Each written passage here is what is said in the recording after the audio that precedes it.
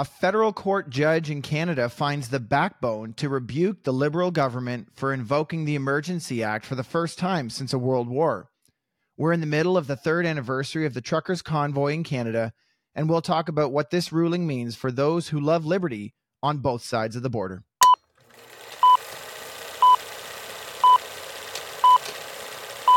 I have nothing to offer but blood, toil, tears, and sweat. We have before us an ordeal of the most grievous kind. You ask, what is our aim? I can answer in one word. Victory. Victory in spite of all terror. Tim, it's great to be back with you, everybody. Tim and I haven't shot the other club in quite a few weeks, and we are back in a rhythm. We're going to be shooting a show every single week, and it's great that we can have our coffees and be talking about some important stuff. Everybody, like Open Mic with Michael Thiessen, we are going to focus this show on both sides of the border because of how important the conversation about liberty and a Christian worldview and a Christian application of thought to political dining affects both Canadians and Americans and how closely intertwined we are. Yeah. So this is going to be produced as per normal by Liberty Coalition Canada in partnership with Christian Week. Liberty Coalition Canada exists to establish Christ's justice and righteousness and to defend those who stand. And our podcasting ministry in partnership with christianweek.org, you can go over there and see what that newsprint site is about. Christian Week exists to provide a practical, balanced, and hope-filled perspective on national and global issues. So this week we're honed right in on Canada, on something that we've talked lots about. And in the coming weeks, we're going to be talking about Tucker Carlson coming up to Canada. We're going to be talking about what's going on with the Texas border. Many of you know that I've immigrated to the United States, and we are literally lobbing bombs as the Liberty Dispatch was started over enemy lines. And so what's going on down in Texas in order to protect the southern border, and what does that matter to Canadians? We're going to be talking about following the money. There's some big evangelical organizational corruption going on both sides of the border, and we're going to be talking about that. So if you want to support our podcasting ministry, we encourage you to head over to libertycoalitioncanada.com/donate. If you click on the analysis box, that supports our podcasts, and that support goes directly to christianweek.org.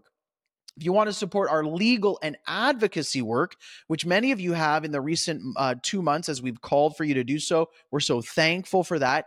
Head over to libertycoalitioncanada.com/donate, and instead of hitting analysis, hit other donations. And I know right at the outset here, as we start our new show, Tim, I'm kind of going through our information, but we've got some great sponsors who've been with us now for almost 2 years, and our first and most generous sponsor from the beginning has been RockLink Financial Partners. These are Christian brothers and sisters who we trust and we go to for financial advice. So with inflation at 40-year highs, it's unbelievable how inflation is still so high, and economic stagflation on the horizon, RockLink Investment Partners understands the investment challenges that you have today. RockLink is an independent investment management firm focused solely on creating portfolios of high-quality businesses. So, would you head over or email RockLink at info@rocklink.com. You can head over to rocklink.com or visit them at rocklink.com. And that is, again, link with a C. I know, Tim, I repeated that a few times, but it is RockLink, link with a C. And just before we get to the important, I see what you see. Sorry, I'm laughing at the new ad that I see, a new sponsor dropping in. So continue your ad reads there, Mike. Yeah, I could see that. I could see that coming up. Everybody, our new sponsor is the Thiessen Puppy Mill, and we have puppies for sale. So we have 9 beautiful golden doodles for sale. They will be ready in 4 weeks. I was reminded this week that I have a podcast that I can tell people about this. Look, come This and did visit not. the This Ark did not go. Encounter. This Come did over not to go through the Kentucky ad and border. visit the Ark Encounter. Yeah. And then pick up a puppy from our beautiful, quiet golden doodle, Aravis, our beautiful dog, which everybody loves. So puppies are for sale. Just email info at libertycoalitioncanada.com, and those emails will get forwarded to me. Email That's the White all House. the ads. Email the White House if you want puppies from Mike Thiessen. I don't know how that ad slipped through our vetting council, but anyway, it is great to be back on the other club with you, Mike. Thanks for all that you do. And just to our listeners, thank you again for being with us and supporting this show along the way. If you're a Canadian listener, you know, we've talked about this a ton. If you're an American listener, you saw this on the news. This was worldwide news. We're right in the middle of actually the 3rd anniversary of the trucker convoy. This made headlines all across the world. It actually inspired some similar movements over in Europe, I should say.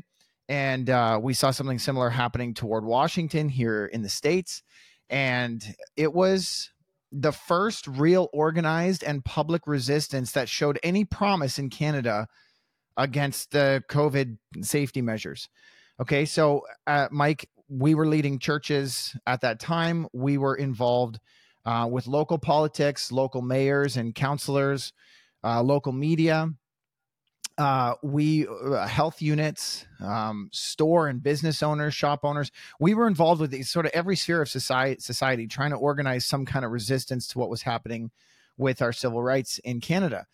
And nothing seemed to move the needle at all until the trucker convoy launched out in British Columbia and started to move east across Canada and picked up steam, picked up supporters, picked up donations from all across the country and coming in from the world even as well, because this was the real dagger thrust that looked like it was finally going to cause some damage in terms of bringing an end to that heavy hand of the COVID restrictions.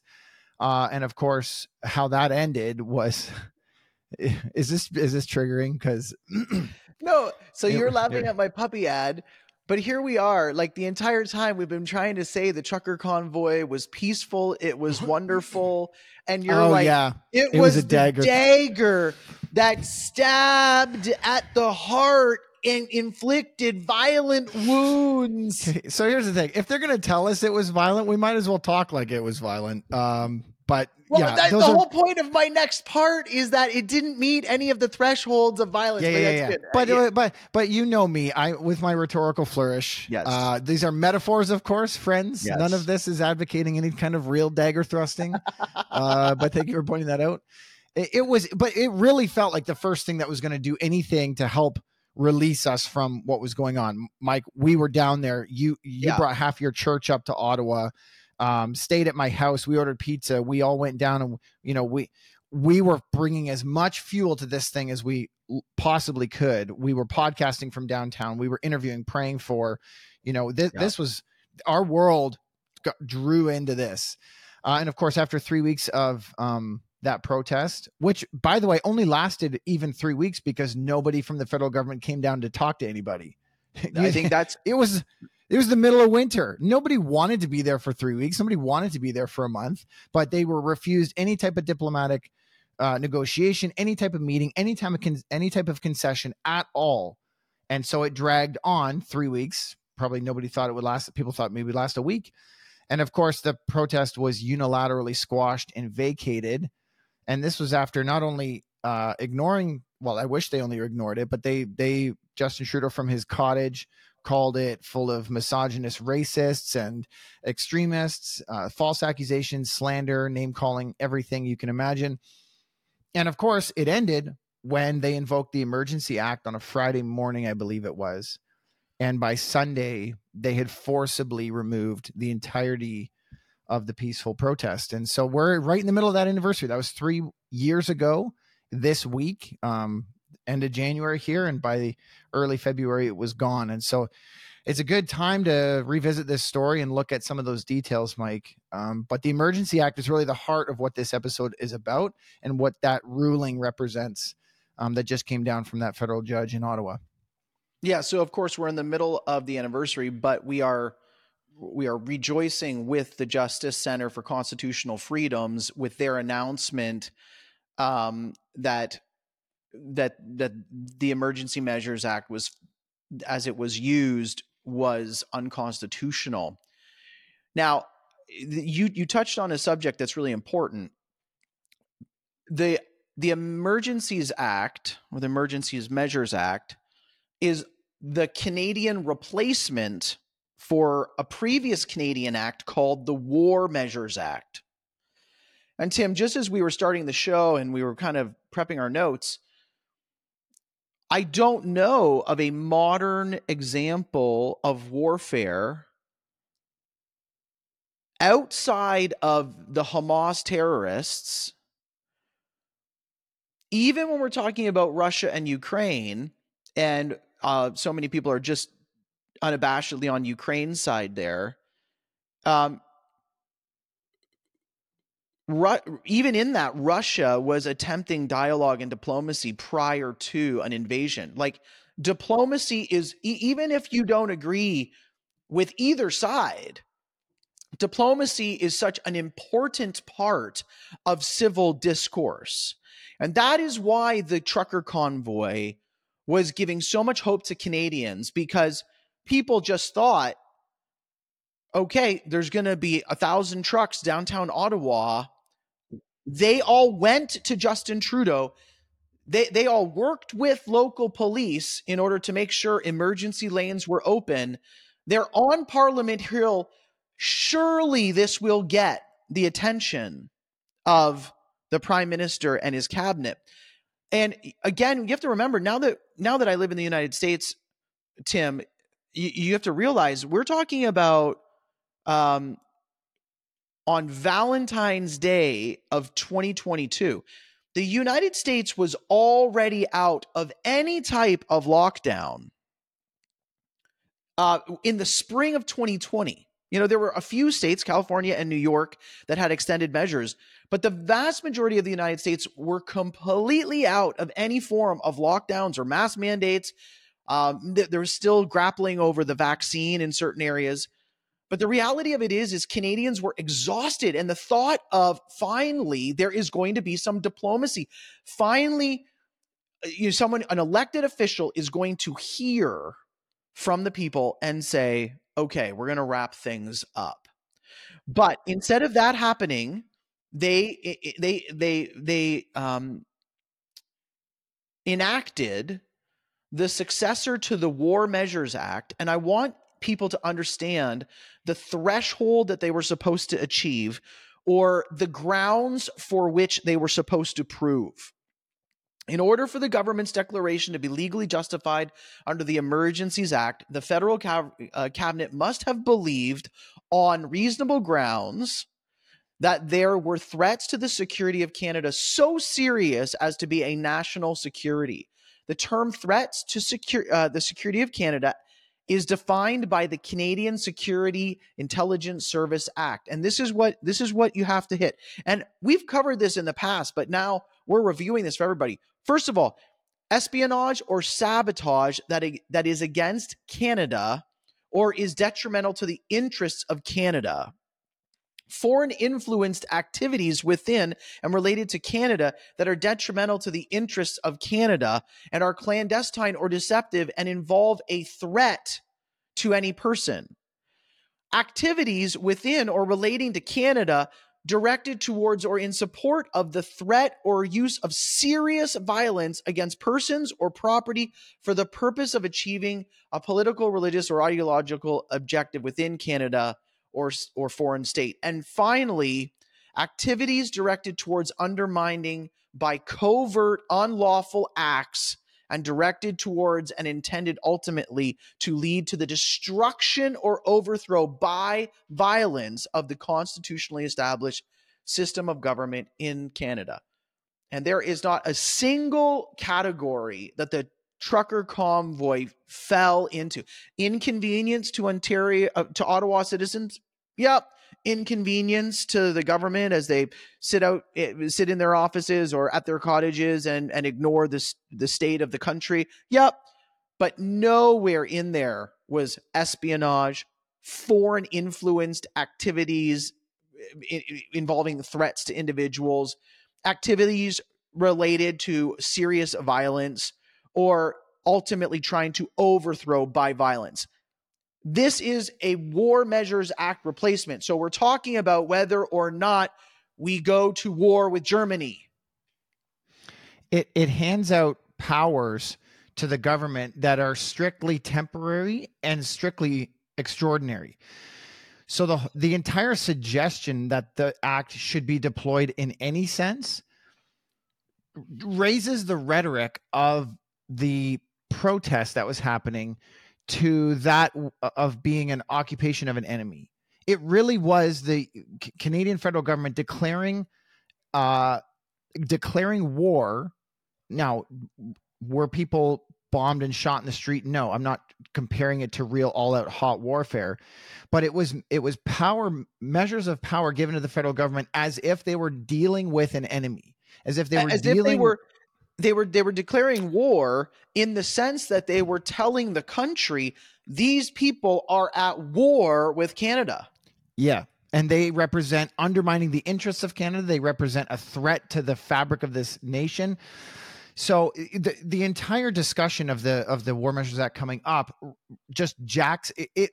It shocked people like you and I. Remember, we were podcasting. We kind of had a home base out just west of Ottawa where we were podcasting out of, and then we would go into the city. And this was all happening. You can go back and check the record on Liberty Dispatch. And I think we did the Liberty Lounge together on this as well. But we were processing this stuff live. We had people calling in from the front lines, hearing what was coming back and what local law enforcement was saying. And it was just shocking. The entire sense of hopefulness and optimism and progress and hopefully a return to liberty in Canada just felt like it had been snuffed out, like nitrogen was just poured into the room. And you thought that because what the government was doing, you cannot understate how extreme the government was reacting to this convoy. Because again, you go back to the fact that the convoy came well organized with a list of demands, with an envoy and with emissaries, or whatever you want to call them, representatives, diplomats who were willing to meet with and asked to meet with the federal government and its cabinet ministers and its safety ministers, politicians asking. Yeah. So what enemy comes and asks for a diplomatic meeting, and then you refuse those meetings, and then you turn around and shoot them? Now, of course, metaphorically, but that's what's happening here. Is the invocation of this Measures Act was saying that we cannot deal with these people in any other way. We've exhausted every measure, and our only hope now is to take drastic powers to suffocate this movement. Yeah, go into the specifics, Tim, of what powers they took to do this. So the Emergency Act, so what changed? What was the government not allowed to do before and allowed to do before? Well, number one, the Emergency Measures Act gave the government the ability to create and draw out a physical, quote, no-go zone around the parliamentary precinct. So this literally restricted Canadians' freedom of mobility. So this is explicitly restricting Canadians' rights of freedom of assembly and mobility. They created a no-go zone, which if you entered with a vehicle or on foot, you could be arrested if you didn't live within that precinct. So they created an off-limits, like a war zone, like a tactical command center, where they gained full military control of this zone. Where literally people were sneaking across frozen rivers and around fences in order to get in, and stay with the protest, right? And it really literally felt like a war zone. So they created a no-go zone. What else? So the government also was allowed to compel banks to freeze bank accounts. Now this, I don't want to pass over this like it was just one of the measures. When the government freezes your bank account, this is literally an act of war. If you look at sanctions, like when Russia attacked Ukraine and the West didn't like it, what is the first thing they do? They put sanctions on you. That means you freeze assets, you freeze trade, you freeze capital. This restricts your ability to carry out the functions of a government. But when it's on a local scale, it freezes the ability of a family to carry out its duties. So we know of individuals who are unable to make mortgage payments, individuals who are unable to go to the grocery store and buy groceries, individuals who are unable to pay their heating bill in February.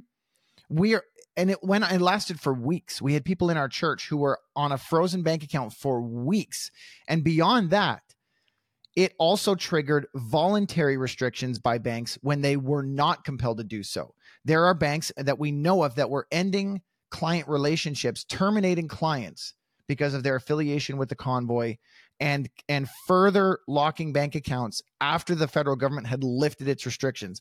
So the effect of this was very radical, a radical advance of authoritarianism and fascism. When you look at the technical definition of the private industry partnering with the public sector, it is an unprecedented power. When you have banks like RBC and TD Bank and Scotiabank, and there's only 5 major banks in Canada, it's not like in the United States, that control everybody's money, the flow of everybody's money, and the government says flip a switch and you knock all of those debit cards offline. It is an act of war against those families, those individuals who are standing against the federal government's ideals. I want to be very, very clear on this. Those banks were given, they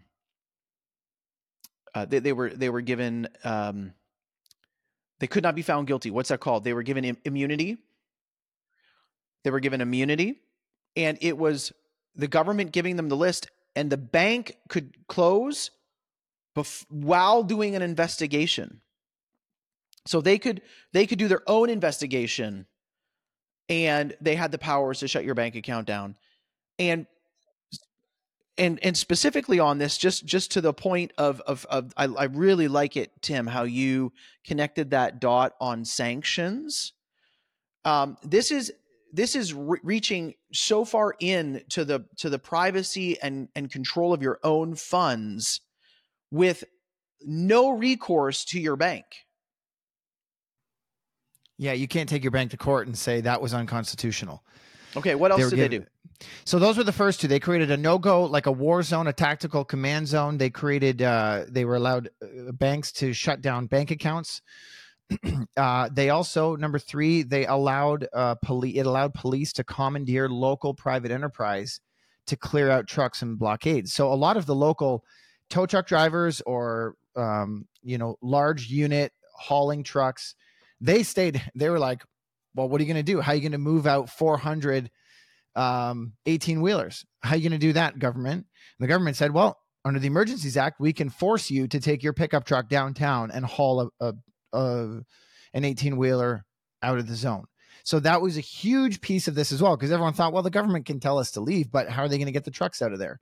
That's conscription, and that's drafting. That's right. There's a reason it's called the War Measures Act, because it is wartime conscription and tactical and military liberty in place of civil liberties, in place of typical Western liberties of speech, association, communication, all of that stuff.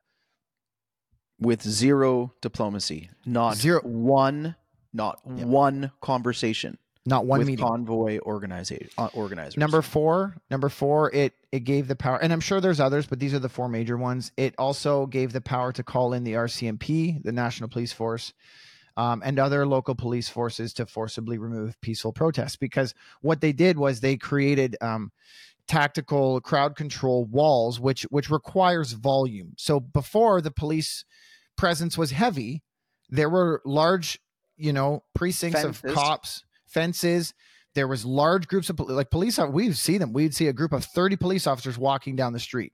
There was no shortage of police presence, which was important. And I totally agreed and accepted that. And there was a good rapport between police and you and I disagree upon that. There was a ridiculous amount of police presence for a bunch of homeschool moms and truckers down at a convoy. The police presence was there to intimidate.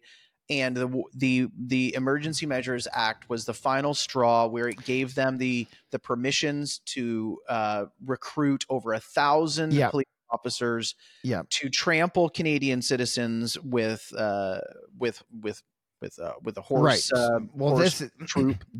this is going to the Emergencies Act. Now, I think in practice the police presence was probably somewhat intimidating, but in practice it was that a lot of them were, having nice conversations with people up and down the street. So, but the point is, for the Emergency Act to clear up protesters, you need volume, because you need tactical crowd control units with battle shields and riot gear, which is what they had.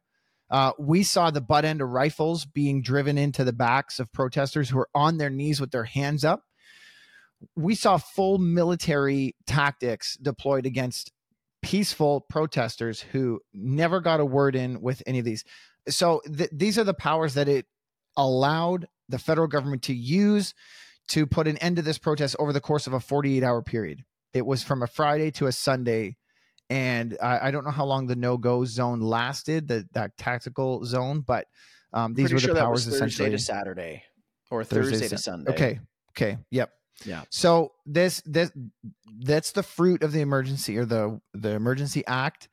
And then we're gonna, obviously you can tell for Mike and I, this is so poignant. It's so visceral for us, because when you were on the side of those who were speaking for you and who were acting on your behalf, it was very emotional, and it was very disturbing to see how it was dealt with. So for us, yes, we're excited about this ruling. Mike, why don't you walk us a little bit through that ruling, or how do you want to? I want to walk. I'll walk you through a little bit of the ruling. I do want to make a point for our listeners. A lot of people in our normal life, Canadians live on both sides of the border. We vacation in the U.S. all the time. We're down here in the U.S. all the time. And I do just want to make it clear that this was the day that I pulled the trigger. I made the decision to move our family out. In fact, for a year and a half, I had written down, if they declare the War Measures Act, I had written down 4 things that if the Trudeau government breaches, that no matter what happens after that, I would move my family out of Canada. And this was the final straw. When they invoked this act, we left Ottawa and started immediately praying and communicating to our church the need to move out of Canada. Now, the reason why I caveat this good news of this court ruling with that information is that this is one of, or the only, positive court ruling that we have seen when it comes to constitutional freedoms in Canada. This is the first time a judge has ruled that anything the federal government did, or the provincial government, or the local municipalities, was unconstitutional. They will regularly say that, yes, the courts have regularly admitted that the rights of citizens were infringed upon. But this is the first ruling that says, but you did not meet the threshold of the Constitution. And so we are very happy about this. But as many of you know, and you're listening, we are not out of the woods yet, because Deputy Prime Minister Chrystia Freeland has already said that the government is going to use taxpayers' money to appeal this decision. So I'm just throwing that out there, everybody. This was the thing that compelled me to say, if they get away with that, then it's time for us to leave. So we're going to continue to bring you all this information. Me on stateside, we're going to continue to talk about, Christian understanding of these things from both sides of the borders. Maybe in the future, the Lord will call our family back to Canada. But for now, it was this Emergency Measure Act that I had prayed to the Lord and said, if that gets declared, Lord, then I am leaving Canada. So this is great news, but that was the severity of what Tim and I saw on the ground when we were in Ottawa, the way that Canadians were treated with zero diplomacy. So the federal court justice, Richard Mosley, ruling on the case brought against the federal government by civil rights groups that included Canadian Civil Liberties Association and the Canadian Constitutional Freedom, and of course our friends over at the JCCF, the Justice Center for Constitutional Freedoms,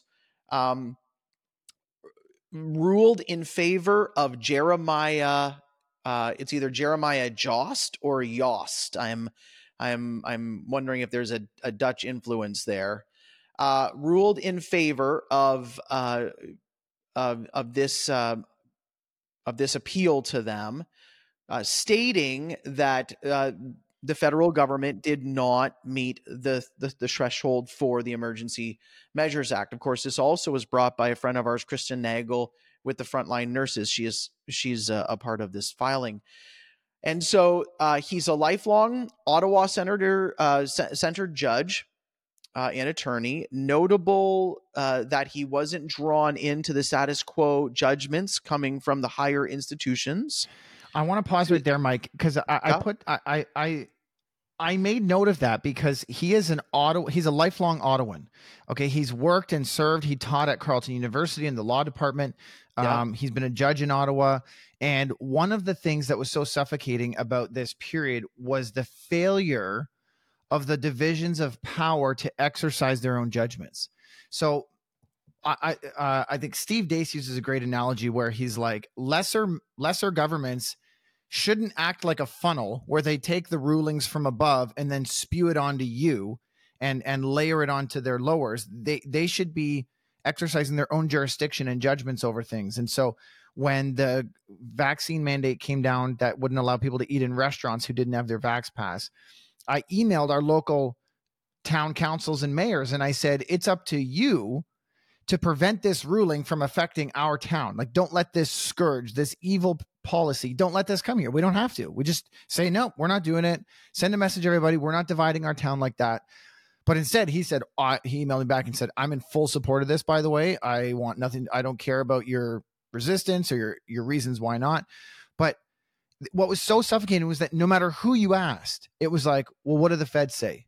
What did the Prime Minister's office say? Nobody cared. Nobody wanted to oppose what appeared to be the highest power, when in fact the framers of even parliamentary systems or the Republican system in the United States was that you would have division of powers. You would have layers of authority that would check and would resist the overflow and the tsunami of federal power. And this is why in Canada, this is the first breath of just even slight hope of fresh air, because this is an Ottawa federal judge who is saying, I'm not just going to signal relay the same thing you've been hearing for 3 years, which is that nobody did anything wrong. Oh, what? You're asking me? No, everything's fine. You're a judge.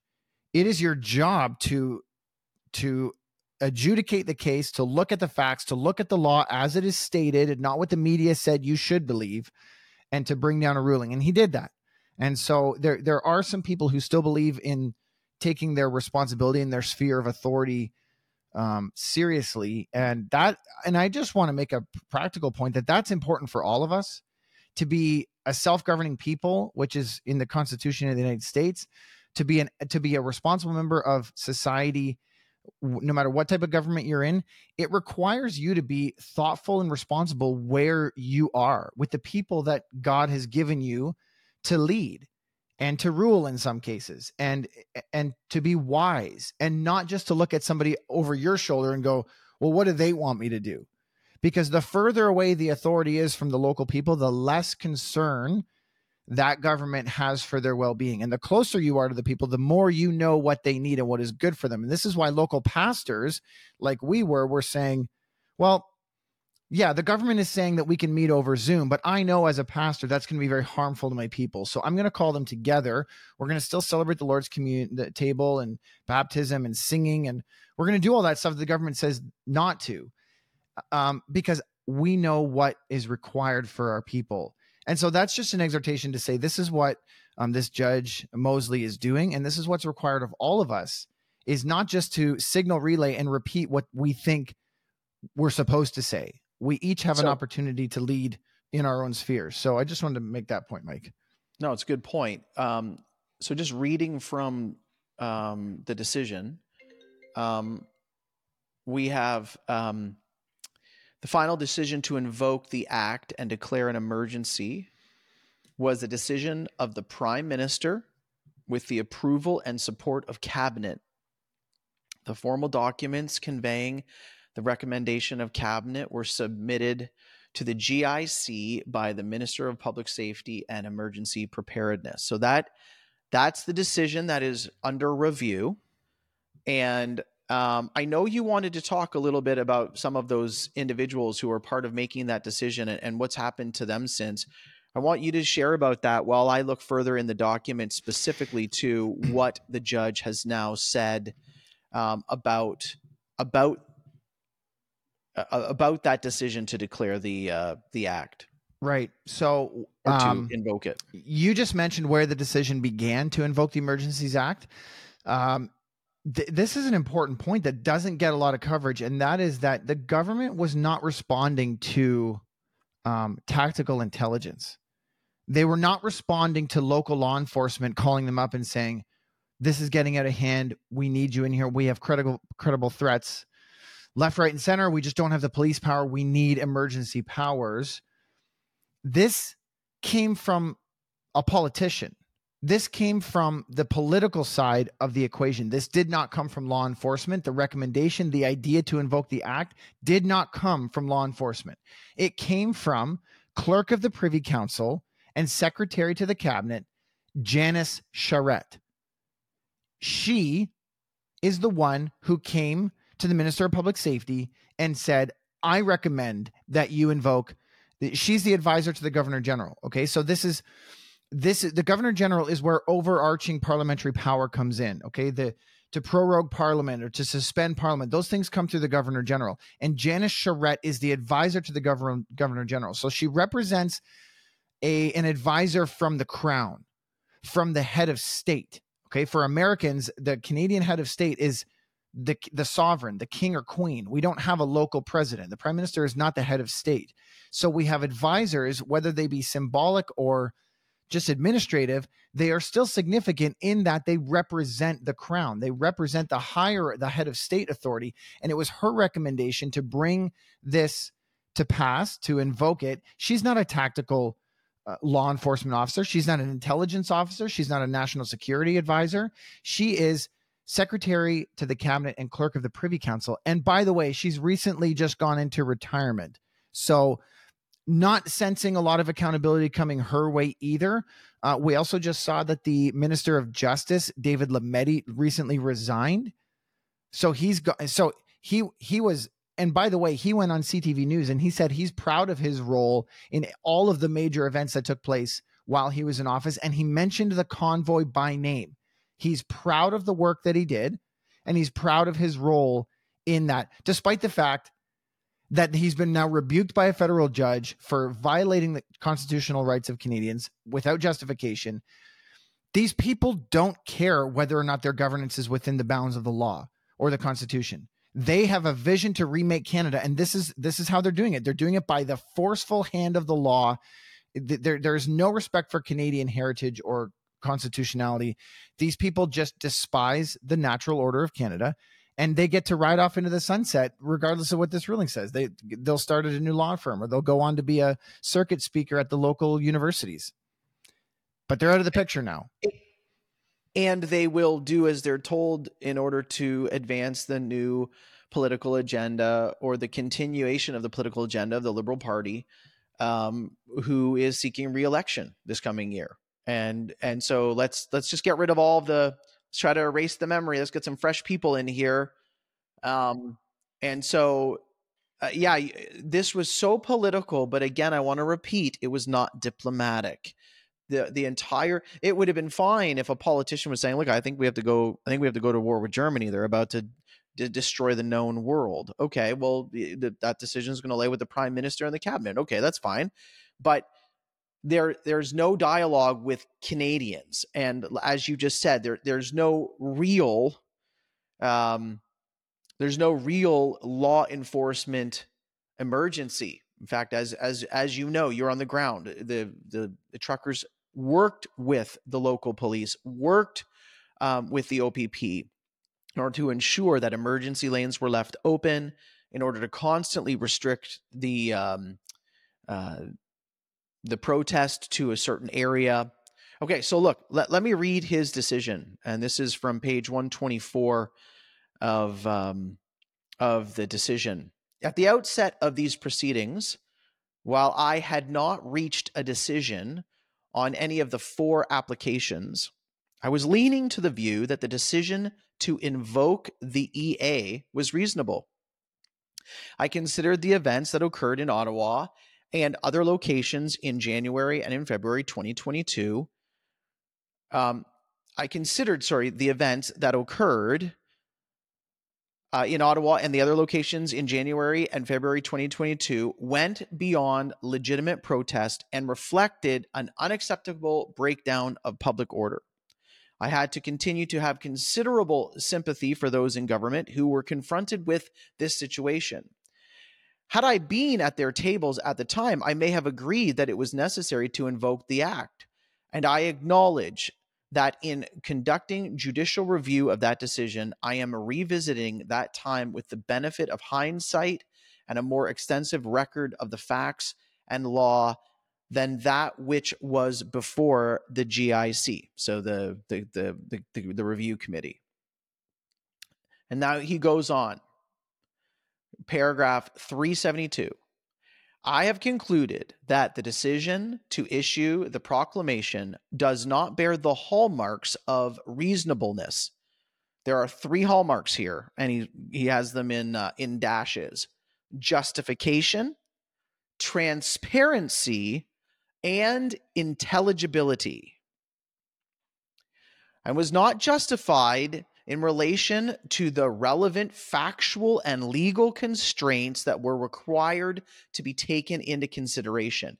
In my view, there can only be one reasonable interpretation of EI sections 3 and 17 and paragraph 2Cs of the CSIS Act, and the applicants have established that the legal constraints on the discretion of the GIC to declare a public order emergency were not satisfied, which any person on the ground or willing to open their eyes and ears could have told you almost 2 years ago. And so it's great to hear that decision. And we hope that the follow-up, the remedies will be useful, will be helpful. The one of the important things to note about this, and I'm going to tie this into a little, I want to bring up an article that our friend Andrew DiBartolo wrote over at christianweek.org. And we're going to link that article when we post this episode, just so you can go back and see it, because he did a great job at summarizing the Public Order Emergency Commission. But one thing that we have to recognize that took place, Mike, what you say, anybody who was on the ground knows that. Of course, there was no threat. They were shoveling snow and cleaning up garbage. We were there. People said it was the cleanest Wellington Street had been in decades. Okay. If they'd stayed longer, they might have fixed potholes in the road too. It was a political decision. It was also a media decision. It was really an emperor parading through the streets type of decision where everyone just knows what you're supposed to believe about the convoy. So you repeat a narrative, and then you just drive that narrative over and over and over again. I remember politicians saying, cabinet ministers and MPs saying they felt fearful for their lives going to their offices. They suspended. Mike, I tweeted on the day that the Emergencies Act was invoked. I tweeted and it went berserk. I got like 25,000 retweets and stuff because I had noted that they suspended parliamentary debate on the day the act was invoked. They suspended any opportunity to speak against it the day it was invoked. It honestly was one of the darkest political, social moments I hope I ever witness. Lord willing. But the point is, it was all smoke and mirrors. Everyone said, I'm fearful for my life. I'm not sure how I'm going to get to work. I don't know if I'm going to make it safe there in the corner. None of that was tactically true. None of that was physically true. But they said it enough so that when people said, well, there's an emergency act coming, they said, well, it's about time because nobody feels safe. And when the Public Order Emergency Commission came out, which is required by the invocation of the act, it requires a follow-up commission and an on-record testimony. The Prime Minister himself was put under sworn oath to testify to this commission. I just want to go through a couple highlights for you because this is over a year ago. that this commission took place and this testimony went on record. On day 7 of the commission, the chief superintendent in the OPP, who was involved in policing efforts during the convoy, told commissioner lawyers that, quote, they did not need the Emergency Act. There was a solution, and we reached that solution. In my humble opinion, we would have reached the same conclusion with the plan that we had without the act. Which, by the way, anybody on the inside knows that the truckers had already agreed to leave on the Saturday morning and were waiting to be refueled. Right. So that indirect reference point was a reference to a real conversation, to a specific that the truckers had said, okay, if this is going to escalate, we want to be peaceable. We don't want that. We're leaving. Okay, go ahead. So day 21, Ontario Deputy Solicitor General Mario Di Tomasino was asked if he had any public safety concerns about what was happening in Ottawa. Quote, no, I was still not seeing any significant serious violent crime concerns at all. I thought that the provincial emergency declaration and the orders that flowed from them were sufficient to assist the police in resolving both Ottawa and Windsor. On day 22, the director... Just want to comment on that really briefly. Sure. The only reason why the emergency declaration, the provincial emergency declaration, was actually issued was not really because of Ottawa. It was more in order to get the Ambassador Bridge open, which again... I'm going to comment on that too. Yeah, we can comment on that. Go ahead.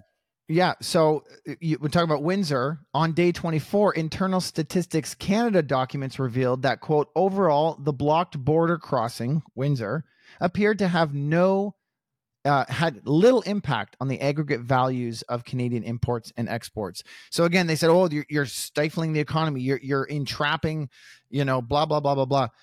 Well, Statistics Canada showed that there was no threat to the Canadian economy.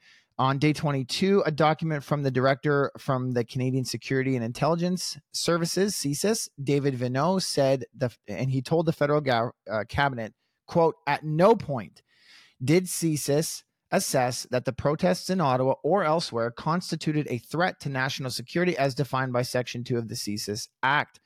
We're not done yet. We saw that... they asked Commissioner Council asked Public Safety Minister Marco Mendicino, were you aware that it had been concluded that Section 2 of the CSIS Act was not met? Mendicino replied, yes, I was aware that Section 2 had not been met under the CSIS Act. I was aware of that fact. So the Prime Minister and the Public Safety Minister knew that they had not met the thresholds. They knew that there was no intelligence that they could justify deploying the act. They knew all of this, and they did it anyway. And you made this reference early on because I think you had been looking at this article earlier, and I had been over at the JCCF website. You made reference to this, that it was an act as per the advice of the clerk of the Privacy Council, Janice Charette. Charette. Yep. It's interesting. You brought that up and said, look, who is she? That's on day 26 that testimony revealed that again, maybe I'm just coming up to speed to your reference here, Tim. He's not looking to CSIS. He's not looking to the director. Yep. He's not looking to a deputy solicitor. He's not looking to Commission of Public Safety, not looking to Statistics Canada. The evidence that Commissioner Lucky of the RCMP, this is day 31, that she had signed off on a plan to enforce and remove the protesters from Ottawa in February, a plan which she placed her confidence. When asked if this plan that Trudeau actually read himself, he responded, I did not see it myself. So he's gone after someone's advice and now is ignoring all of the mechanisms, all of the departments that might actually bring. And so this goes back to that word, intelligibility. There was no intelligibility. There's no intelligence behind the decision. And again, I'm going to repeat myself. There was also no diplomacy. At no point. So first of all, Andrew DiBartolo, great job on this article. Everybody go over to christianweek.org, read Andrew's article. Great article. But in no point in this testimony is there also a testimony revealed that the government spoke to the convoy organizers. Like, no diplomacy. All right. That public order commission. What we should do. Let's wrap it up. What do you think?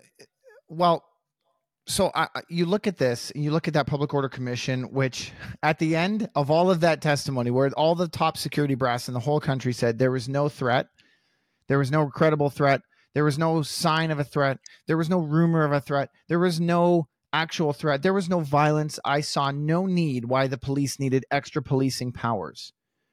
And the commission at the end of that said, Prime Minister's office is innocent. They didn't invite. So this commission, this is an example where you've got a screaming media, you've got a screaming leftist population saying that the convoy was a threat and the convoy made me angry and the convoy was blah, blah, blah, blah, blah. And instead of being the grown-ups in the country and saying to these people, I'm sorry you didn't like the honking. I'm sorry you didn't like the diesel fumes. I'm sorry about all of that. But you live in what's called a free country where people can assemble and blow their truck horns, which, by the way, when you requested, the truckers stopped honking at 10 p.m. Okay? So that all of you could sleep and get up for your government jobs the next day. You live in a free country. So instead of the adults saying, I'm sorry you didn't like that, but you live in a free country, you have to share a country with these people, they pandered and catered to the Karens who said, well, I'm vaccinated and I don't think they have a right to be unvaccinated, which was the majority opinion of Canadians at the time. So the government and all of the institutions that are meant to keep the government in check all said, I don't want to be the first guy to stick my neck out to say this was wrong. I don't want to be the first guy to stick my neck out and say, yeah, you know what? The truckers kind of had a point until now. And yeah, Pierre Poilievre hopped in and he started defending the truckers, but long after it was too late and long after he had already deduced that there was a popular sentiment in the air about it, we needed people with principle to stand up and face down this screaming mob a lot sooner. And the fact is that we elect these types of people.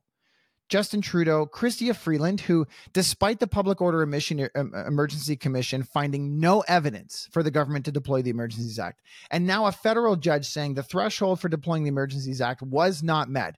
On the day the decision drops, she goes, well, we disagree and we're going to appeal. Based on what? What new information are you bringing to the table other than that you still don't like the truckers? You still don't like that type of freedom. You just don't like those people, so you're going to appeal. This country doesn't operate based on law anymore.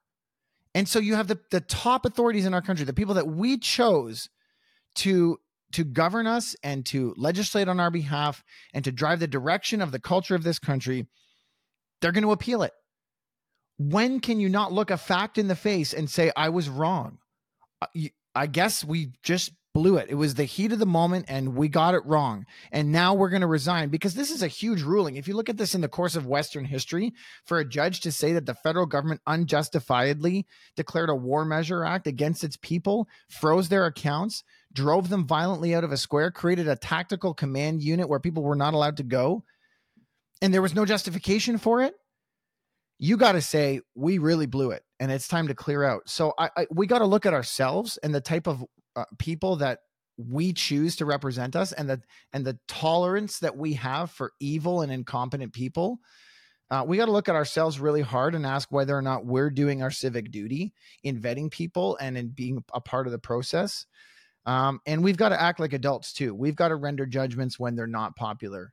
And I think that's a huge one. It's just growing a backbone to say, you know, I'm sorry that you're screaming in my face and you don't like the diesel fumes and the honking, but these people have a right to do it. And, you know, you're welcome to go to a more authoritarian country where that is destroyed in a moment. But I think they really responded to the loud screaming mob who said, get them out of here. And the law was literally, the law be damned. We don't care what it says. We don't care what the judges say. We just don't care. And in fact, most of them are going to back us up in the next 18 months anyway. And thank the Lord for a judge who changed that narrative a little bit and provided us something to think about. Yeah, we're going to need to talk about the remedies in another show that the judge has suggested here. And I think the one takeaway that I that I want to bring to everybody is the reflection that our society is only as good as the recognition of law. And so, this is our first show back. But Christians, we have a biblical law. We have the Word of God, the Word of God that cuts through men's hearts, and we have specific laws such as honesty and punishment for crime. And I just want to remind everybody that this is not a trivial thing. It's not a trivial thing that the rule of law was ignored. And it is not a trivial thing that the government is going to continue to resist. It's not a trivial thing. It's not a trivial thing to just accept that politicians do what they want and get away with it. That's what happens in a communist country. That's what happens in a statist country. And it is still not pleasing to the Lord. And so look, if you're still pandering around who you're going to vote for, you've got to get out and vote for a candidate, someone like Maxime Bernier, someone like and very close friends of ours, the Christian Heritage Party. You've got to, Christians, we have to stop thinking that people who aren't for us are just bumbling along and doing their best. People are exploiting the system, and the more the system becomes exploited, the harder it is to see justice. So, you've got to get out there and vote Christian Heritage Party, or you've got to get out there and vote PPC. They're the only two parties that were anti-lockdown from the beginning. They deserve your federal support. It's one of those two. I'm bipartisan. I'm not sure which way to go on that one. I'm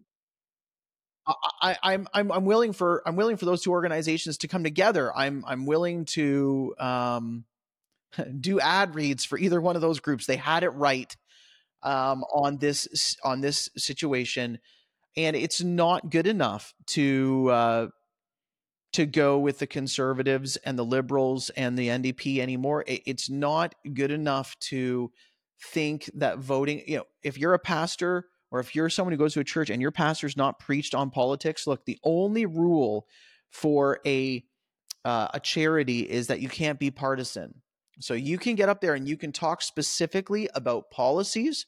You can talk specifically about the trustworthiness of an individual, but from the pulpits of Canada and in the United States, we have to understand that, as we've said many times, politics is downstream of culture, and culture is something that you cultivate with a prudent, with a well-trained Christian worldview. And so pastors are the trainers. Pastors are the teachers who are teaching their people to understand issues. That's what our role is, right? So look at, we were together the other day, Tim, and I can't remember if you were at the table while we had this talk, but it's like we've gone through the Willow Creek seeker sensitive movement, where you make the seekers the judge of the church. Okay, we've gone through that movement.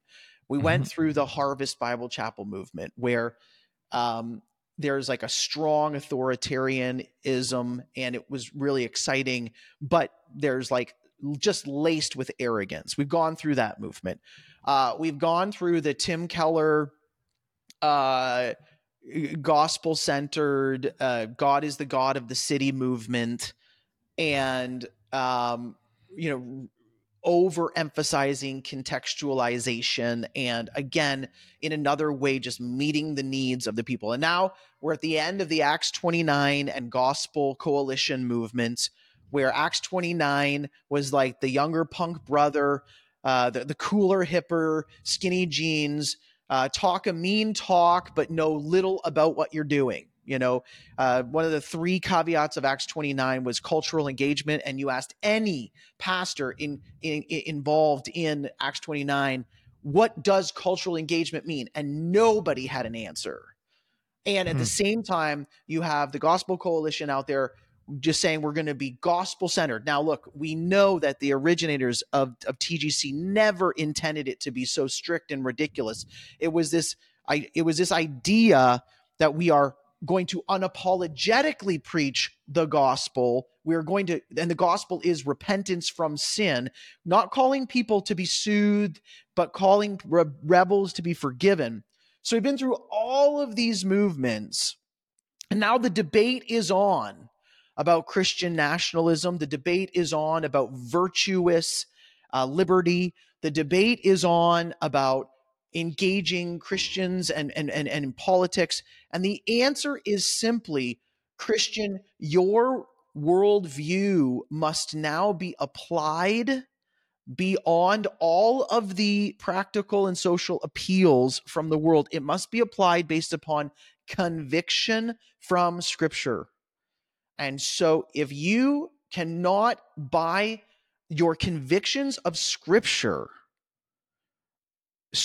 look at a political party and go, yes, yes, yes, yes, yes, yes, yes, and rather you're looking at it going, no, no, no, no, no, no, no, but I like this little thing over here, yes, then you're not living out your Christian worldview. You're not living out your obedience to Christ in a way that is helpful for the growth of the kingdom in Canada or the United States. And so it's very important that we start really putting all of these things back together, being consistent and being unapologetically Christian again. We have to stop hiding behind these little bait and click or little gimmicky movements. We've just got to be Christians again, and we do politics in the name of Christ. So, Tim, I'm going to give you the end screen, the end show plug, and a closing statement. So, you know that we're releasing new podcasts every week. The Other Club, Open Mic, Liberty Dispatch, and Andrew's new show, LD News Brief. I believe that's Liberty Dispatch News Brief, where he curates news, conversations, and guests every week. So check out Andrew's new audio version of that show. That's going to be great. Subscribe to Liberty Coalition Canada's Rumble channel. Download the Fight, Laugh, Feast app because you can catch all of our shows over there. And we love the guys over in the Pacific Northwest running that fantastic app and distribution network. And head over to libertycoalitioncanada.com and submit your questions and make your donations. We love to hear from you, and we love and appreciate your support. Thanks for joining us on The Other Club today. We'll see you next week.